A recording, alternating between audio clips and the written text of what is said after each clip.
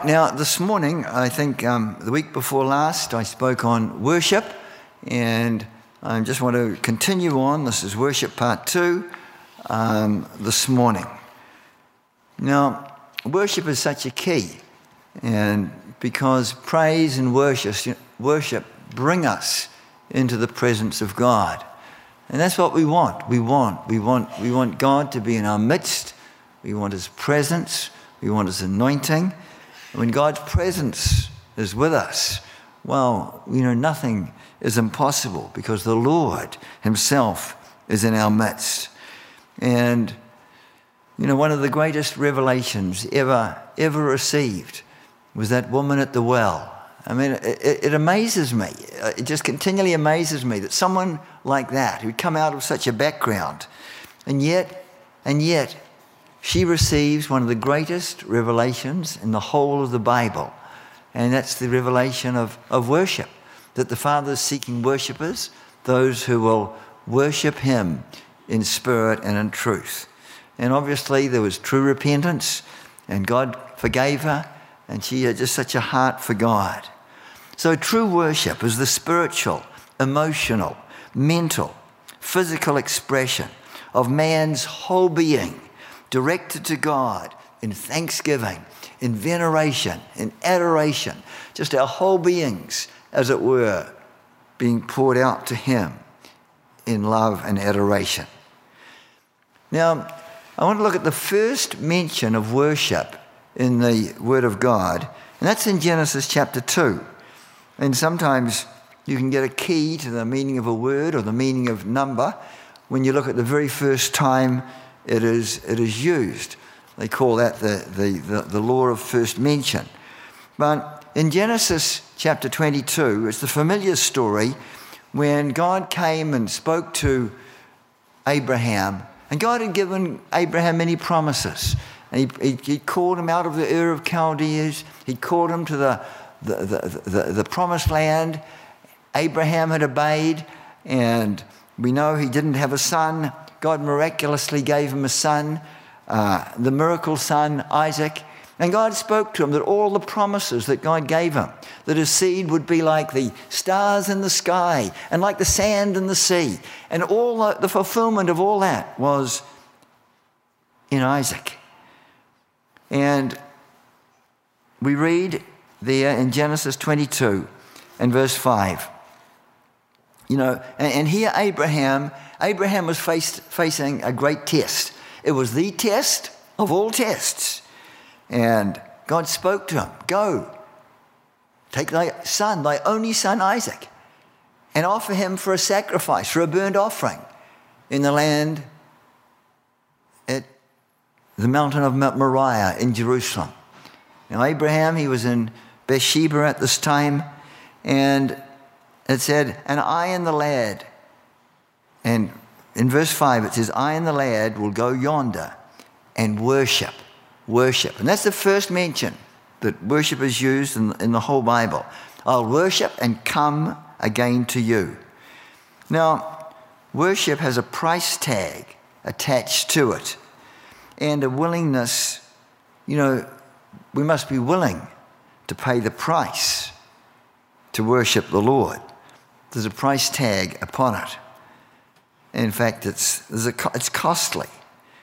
And in Revelation, in Genesis 22 and in verse 1 and 2, we see there in verse 2, God says to Abraham, "Take now thy son, your only son, Isaac, whom you love, and get thee into the land of Moriah and offer him for a burnt offering upon one of the mountains which I tell thee of." So Abraham, he had a revelation from God. He had a revelation from God. So we can say worship is based on a revelation of God. And that's what the woman at the well had. She had a revelation about worship. She was saying, well, her fathers, they worshipped in Mount Gerizim in Malaria. It was the mountain of blessing. But then she said to Jesus, "You being a Jew, your fathers worshipped, in Jerusalem." And Jesus was trying to show her that worship was not just associated with a place, whether it's Mount Gerizim in Jerusalem or Mount Gerizim in Samaria or Mount Moriah in Jerusalem. No, worship was not just a place, but worship. You can worship God. You can worship God anywhere. And worship is based on a revelation from God to our spirits. And we see in verse 3, straight away, Abraham obeyed what God told him to do. He rose up early, he saddled his ass, he took his young men and Isaac his son, and immediate obedience. So Abraham obeyed the revelation. So if we're going to be worshippers, firstly we need a revelation of worship from God. Secondly, we need to walk in obedience. And often worship involves giving. Worship involves giving something to God because he's worthy. He's worthy. And what a price for Abraham. Isaac, the miracle son, was worth more. I mean, Abraham had thousands of cattle and gold and silver and riches. He'd been blessed greatly by God. But Isaac was far more important to him than all of those material things. And Abraham was willing to give which was most precious to him, his only son, his miracle son, through whom the promises would come forth. And Abraham was willing to give Isaac. And all the promises that God had made to Abraham, they were contained in Isaac. 1 Chronicles 16, verse 29. Give unto the Lord the glory due to his name. Giving to God. Bring an offering and come before him. So we bring an offering, it's about giving, bring an offering, come before and worship the Lord in the beauty of holiness. And with the three wise men, they come from the east when Jesus was born. And when they'd found Jesus, they opened their treasures and they presented unto him gifts, gold and frankincense and myrrh. They gave gifts. And what did they do? They fell down and they worshipped him. They worshipped Jesus, the Son of God, who is divine. So, thirdly, worship involves giving. Fourthly, worship involves a sacrifice. And all the promises that God gave to Abraham were through Isaac. And yet it seemed that God was telling Abraham to do something the opposite of the promises that God had given. And he's told to kill Isaac. Now, you can't figure that out with logic.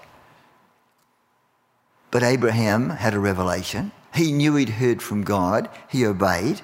And so he simply was willing to do what God said, even though he could not figure it out logically with his mind. Abraham offered Isaac in faith and in worship. And he was willing to sacrifice the most precious thing he had. In fact, we know from the New Testament that Abraham, he must have been a mighty man of faith. And he believed that God, he believed that even if he killed Isaac, that God was able to raise him up from the dead again. And that is brought out clearly in Hebrews chapter 11 and verses 17 to 19. We won't go to it, but in those verses it brings that out clearly. And, of the sacrifice that Abraham made. And worship and sacrifice, they're linked together, they're tied together. Job, we think of Job. He was a very extremely wealthy man in his time. Abundance of sheep and cattle and oxen, thousands of them. But he lost everything in one day. And not only that, there was a tornado that came down. His 7 sons and his 3 daughters were having a feast there, and they were all killed instantly. I mean, Job lost all those riches. He lost the house. It had fallen down. He lost all his sons and his daughters. What does he do? He falls down on the ground and he worships God. I mean, how could he do that? And he made this statement in chapter 1, verse 20. Naked came I out of my mother's womb, and naked shall I return hither. The Lord gave, the Lord has taken away. Blessed be the name of the Lord. So Job's worship, see, his worship to God was not just because God blessed him with cattle or God blessed him with sons and daughters. Job's worship was not just because of what he could get from God, from any blessings from God, but he worshipped God for who he was. He worshipped God for who he is. And even when he lost everything, Job is still able to worship the Lord. What an amazing person. What an amazing person he was. Now, when we worship changes us into the likeness of the one we worship. In other words, we become like what we worship. And, God is seeking worshippers. And the reason God seeks worshippers is because as we worship him, we become like him. We are changed. And it doesn't happen overnight. It's a process. But we're changed bit by bit, into his image. Everybody worships something. People worship what they think is worthy. People worship some movie or rock star, some sports hero. People worship money. Some people worship their career. Some people worship their car. And you can even worship your wife or your husband or your children if they come before Christ in your lives. In India, where we lived for 13 years, people worship millions of different gods. They have about over 30 million different gods in India. And behind those gods, behind those idols that they worship, are demons. And Paul says in 1 Corinthians 10 and verse 20, and Paul says there, he said, "But I say that the things which the Gentiles sacrifice, they sacrifice to devils, or they sacrifice to demons, and not to God. And I would not that you should have fellowship with devils or with demons." On one occasion, Pastor Bailey, when he was in Sri Lanka, God gave him a vision. And in the vision, he saw, many people worshipping this idol at the temple. We generally kept right out of temples because of all the spiritual powers there. But in this vision, he saw many people worshipping the idol at a temple. And he saw many demons' hands, many hands come out from the idol. And with those hands, they put their hand behind the head of the people and then push them down to prostrate themselves before those idols as they worshipped him, and to make them bow down to the idol. And it's very real. Demons and the powers of demons and the powers of darkness are very, very real. We know in Psalm 135, which is in verses 15 to 18, we see the negative side of what we worship. We'll look at the negative, then we'll look at the positive. But in the negative side, in Psalm 135, it speaks of those who worship idols. And it says they worship idols. And the psalmist is saying how stupid, how foolish it is to worship an idol. Because they have mouths, but they can't speak. They have eyes, but they can't see. They have ears, but they can't hear. And And he says that those who make them will become like them. They become like the idols they worship. Psalm 106, verse 19-20. They made a calf in Horeb or Sinai, and worshipped the molten or the moulded image. Thus they changed their glory into the similitude or the image of an ox that eats grass. You know how foolish, how pathetic. But on the positive side, in 2 Corinthians in chapter 3, 2 Corinthians in chapter 3 and verse 17 and 18, we see the positive side of being changed. And in this chapter, in 2 Corinthians 3, Paul is comparing the law and the ministry of Moses and what happened in the Old Covenant to the ministry of the Spirit and of the New Covenant, and how much greater the New Covenant is. And it was on Mount Sinai that Moses received the 10 Commandments. He went up, he was 40 days, 40 nights. He fasted, he didn't eat, he didn't drink. 40 days, it was a supernatural fast. He came down, they were worshipping an idol, and he threw the commandments down. They broke. Then he cried out in great intercession for his people. And then he went back up into the mountain again. Another 40 days, 40 nights fasting supernaturally. And then he came down the second time with the 10 Commandments. And when he came down, he didn't even realize it, but his face shone with the glory of God. Like, the sun. You look at the sun on a bright day, you can only look at it just for a fraction of a second, then you've got to turn your eyes away. The glory, the strength is so strong.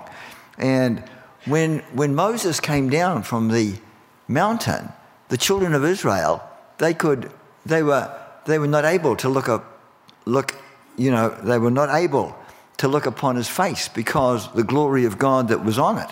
And so, Moses had to put a veil on over his face to cover that when he talked with his own people, with the children of Israel.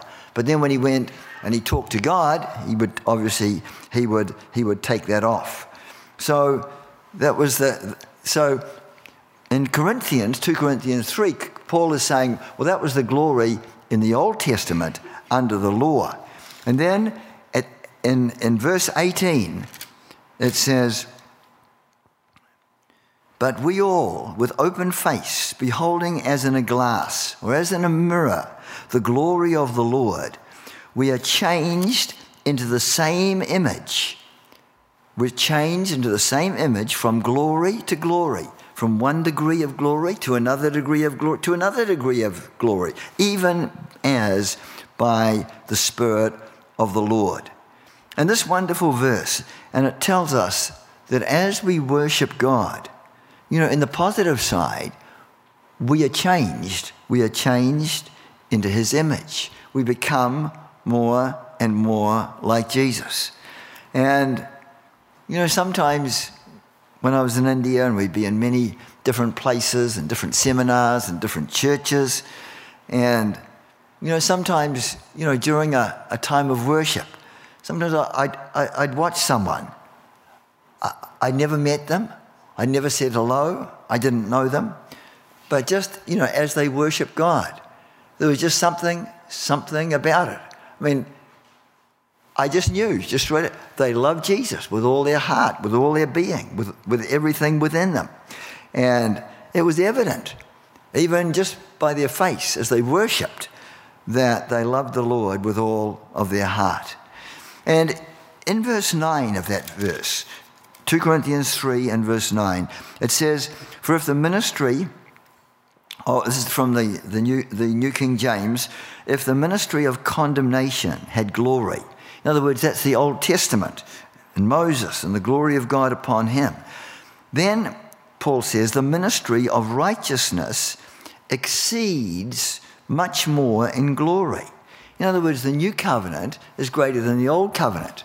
The glory, and Paul is saying, well, they had this glory in the old covenant. In the old covenant, they had the tabernacle of Moses. There was the Shekinah glory there. And when Moses came down from the mountain, his face shone. The glory of God was there. Now, in the early church, God moved in revival. There were many wonderful things happening.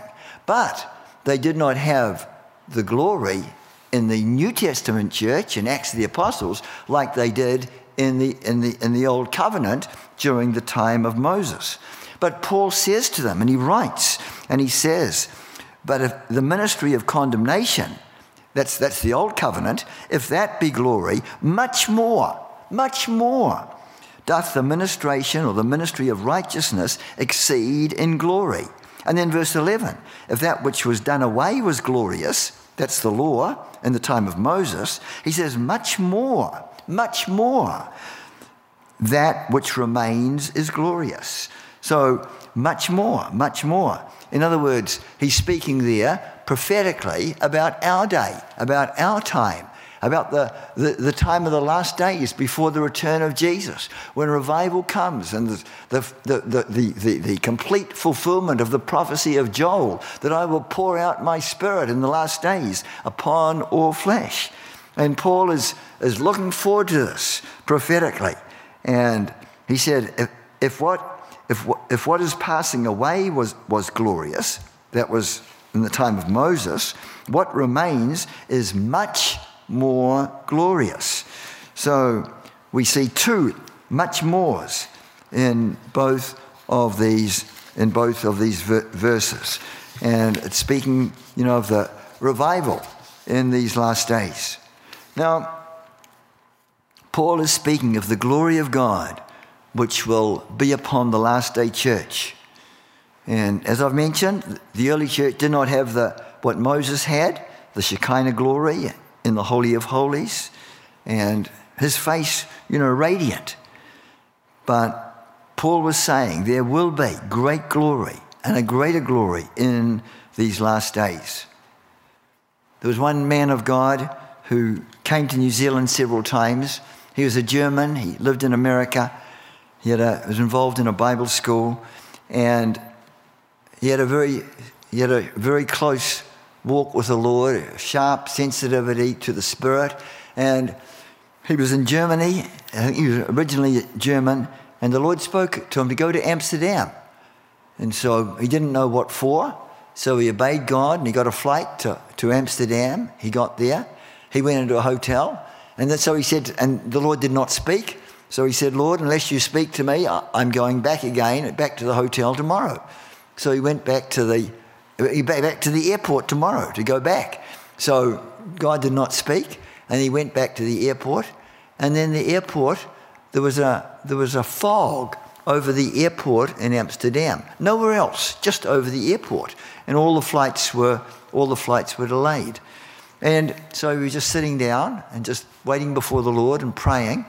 And there was an African man, a Muslim man, and he'd been searching for God. And he was there. And he watched Brother Butler.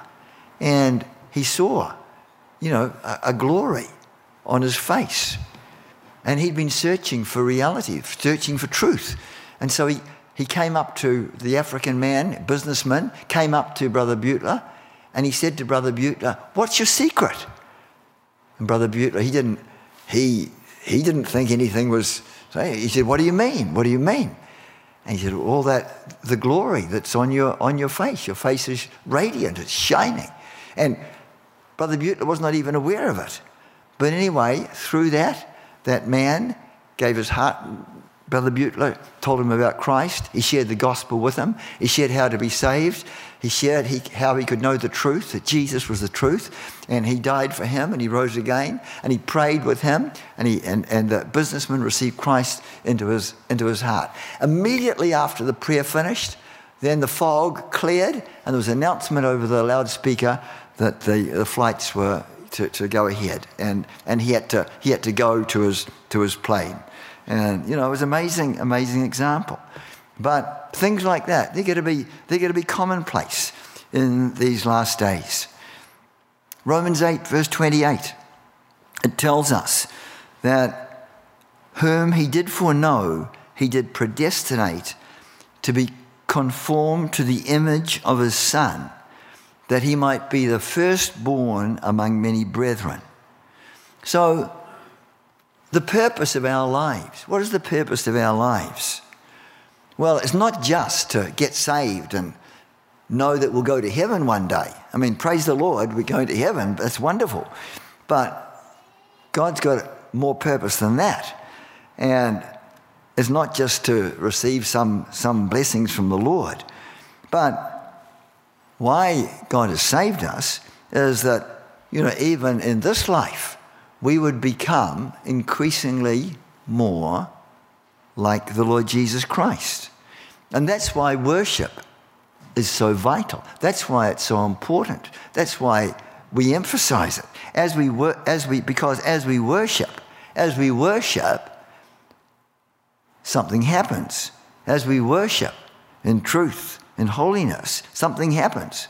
We're changed, and we become more and more like Jesus. Unfortunately, it doesn't happen overnight. You can't just say, well, lay hands and bang, you've got it. No, it's a process. It's an ongoing process.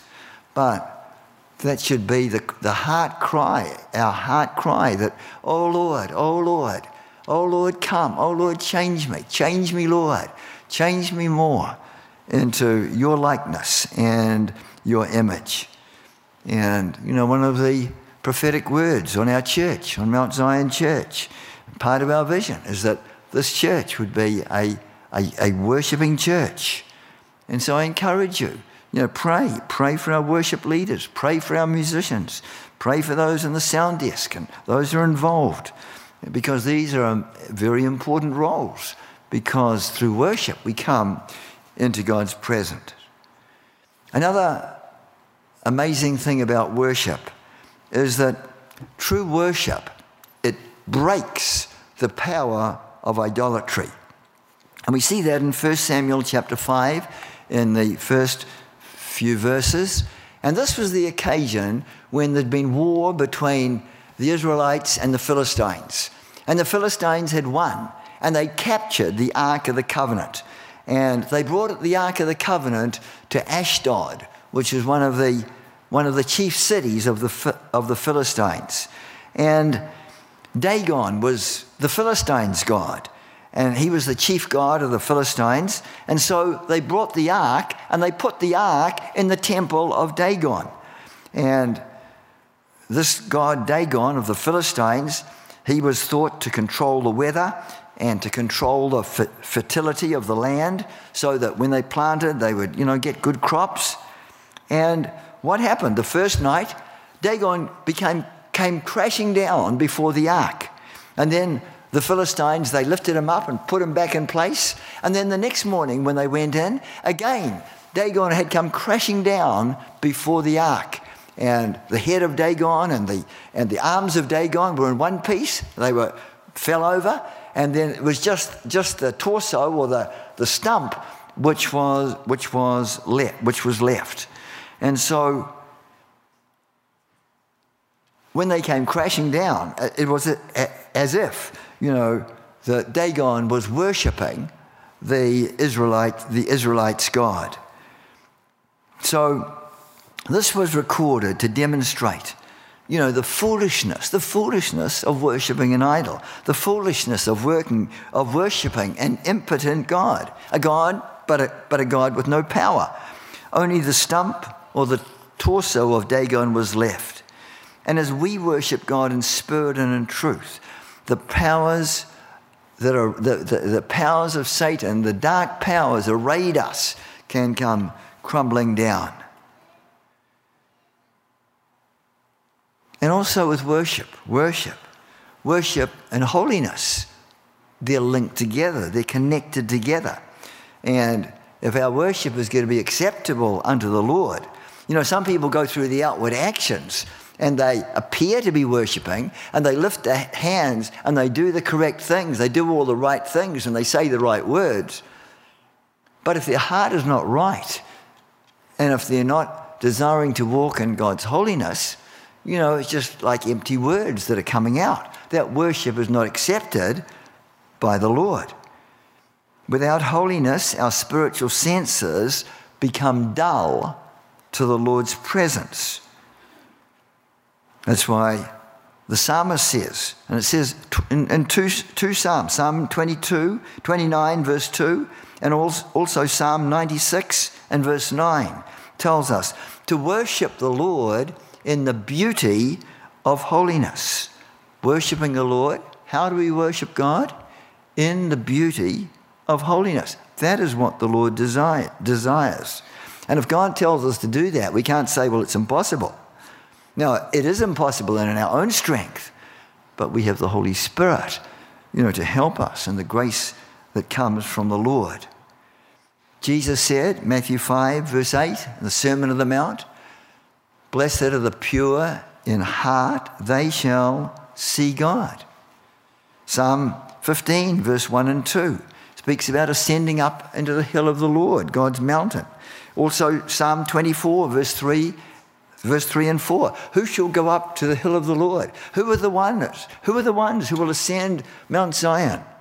And he said, he that hath clean hands, our works, and a pure heart, the innermost thoughts, of our hearts.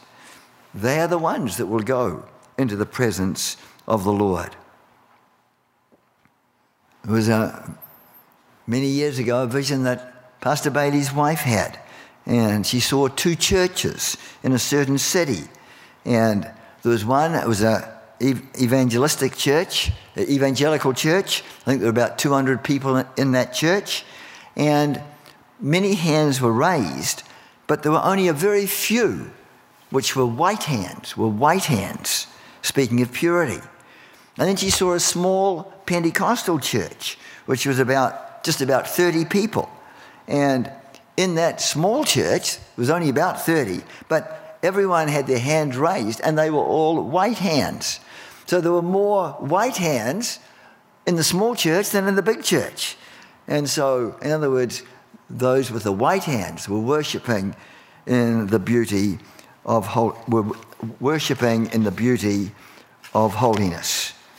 And there's also a connection between worship and evangelism. And, we see that in the John's Gospel, chapter 4, the woman at the well. She had a revelation of worship. But then, after that revelation of worship, she picked up the burden of evangelism. And it was through, her testimony that virtually that city of Samaria came to the Lord. And when Jesus first meets her in the heat of the day, and in John's Gospel, chapter 4, she calls him a Jew, and that was kind of the Samaritans hated the Jews hated the Samaritans, and that was kind of like a derogatory term.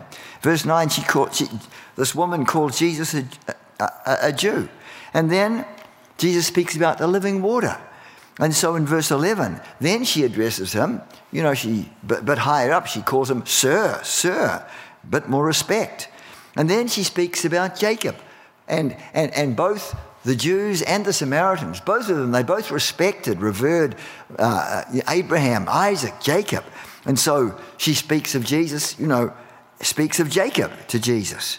And then when Jesus tells her that, she'd lived with 5 different husbands, and the one she was living with now was not her husband. Then she says in verse 19 that Jesus was a prophet. And then it goes on in verse 29. Then she says Jesus is not only a prophet, he is the Christ. He is the anointed one. He is the Messiah. And then in verse 42, he is the Savior of the world. The Savior of the world. And she goes and she says to the people in the city, come see a man who told me everything that I've done. And they came themselves. And it was through her testimony that, they came to the Lord and evangelism, and many people, were wonderfully saved. So worship is not only connected with holiness. Worship is linked up with evangelism. And just in closing, we can, some ways worship can be expressed. Now, often praise or faster songs will lead into worship, generally slower songs.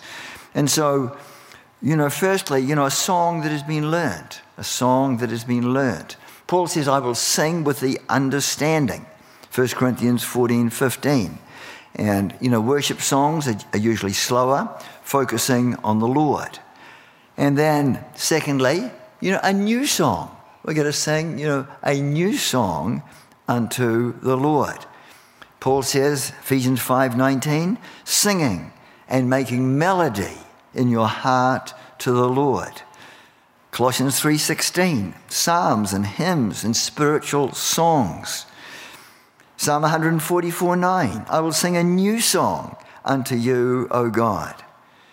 And a new song can be just making up words of love and adoration to the Lord and singing them, expressing our love to the Lord, our adoration to the Lord.